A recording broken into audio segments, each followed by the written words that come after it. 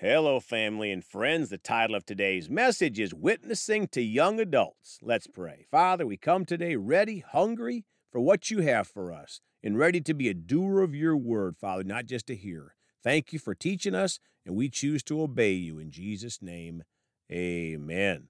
Well, folks are going to talk today about this topic, witnessing to young adults. Yesterday, I talked about the first person I witnessed to on Monday late afternoon.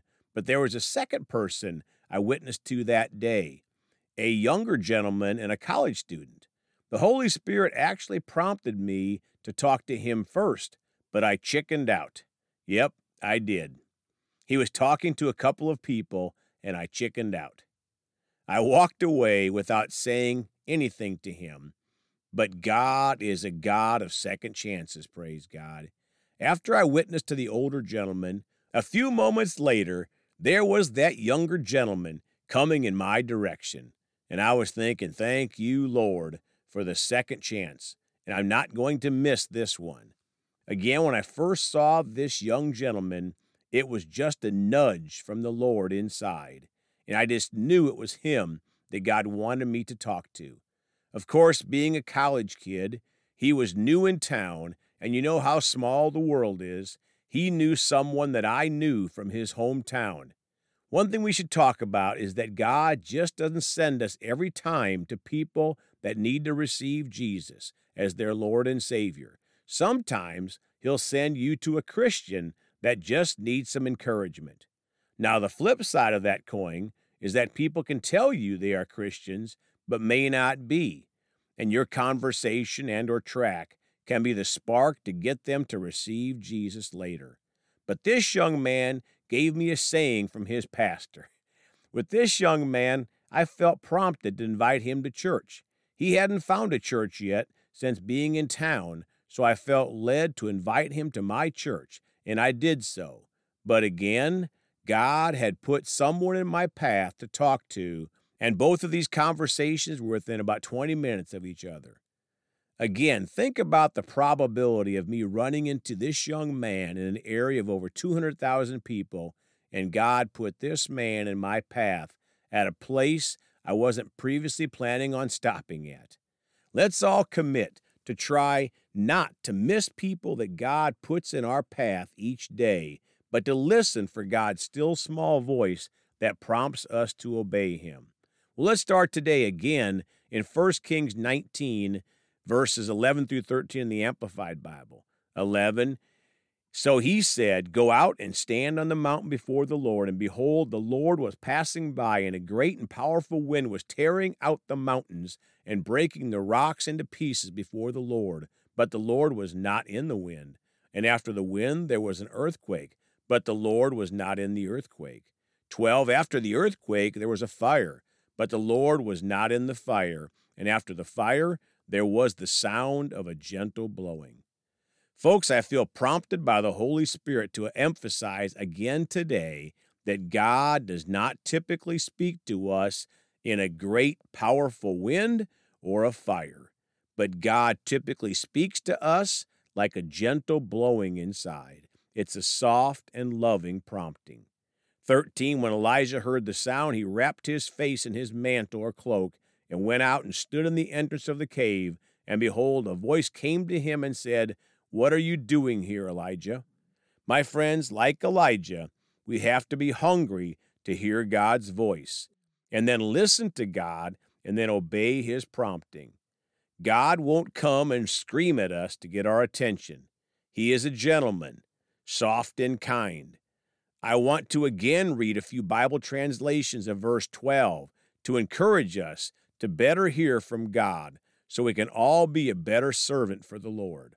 1 Kings 19:12 in the Amplified Classic Bible says, after the earthquake, a fire, but the Lord was not in the fire. And after the fire, a sound of gentle stillness and a still small voice. Folks, God's voice is gentle, still, small, and loving. 1 Kings 19:12a in the Christian Standard Bible. And after the fire was a voice, a soft whisper. My friends, another way to describe God's voice is a soft whisper. 1 Kings 19:12a in the easy-to-read Bible, after the fire, there was a quiet, gentle voice. Folks, remember again that God's voice is typically quiet and gentle. We have to be willing to be quiet and patient to listen for His voice. And remember, we are blessed to be a blessing, and that includes sharing Jesus, God's gift of love. So back to this young man, the prompting of the Holy Ghost directed me toward him, and I missed God and didn't do it. Because of my good excuse, he was talking to someone else. But we serve a God rich in mercy.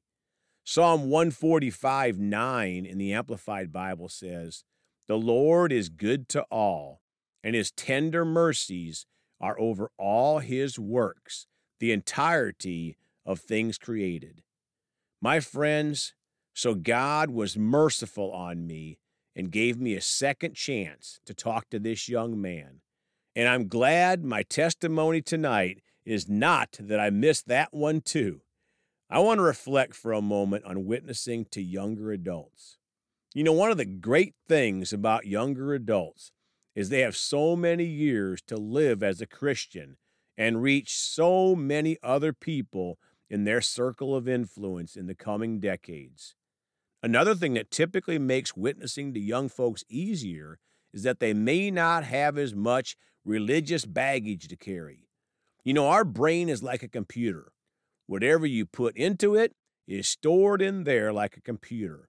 If there is some religion in there like the Pharisees, it may sound good and believable, but may not line up with the Bible.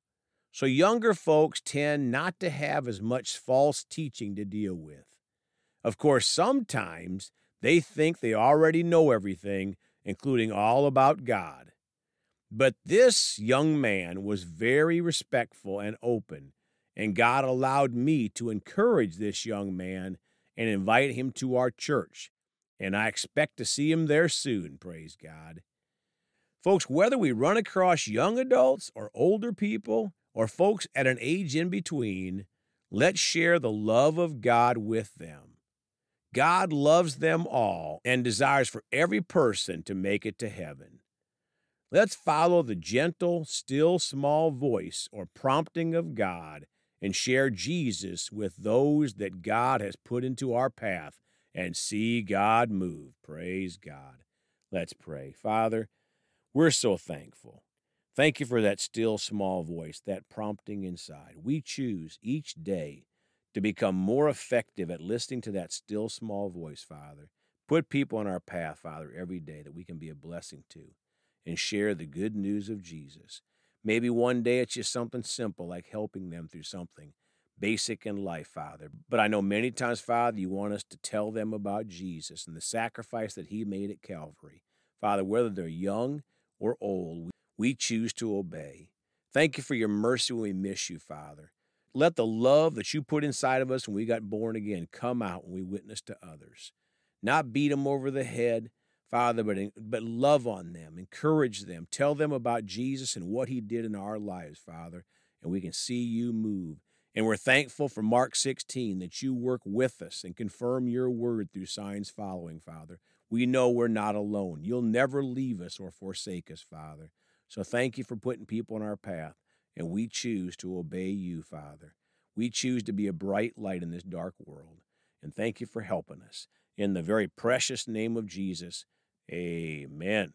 Well, folks, you can contact us at celebratejesusministry@gmail.com or by phone at 812-449-8147. We love you all. Please go talk to someone about Jesus today.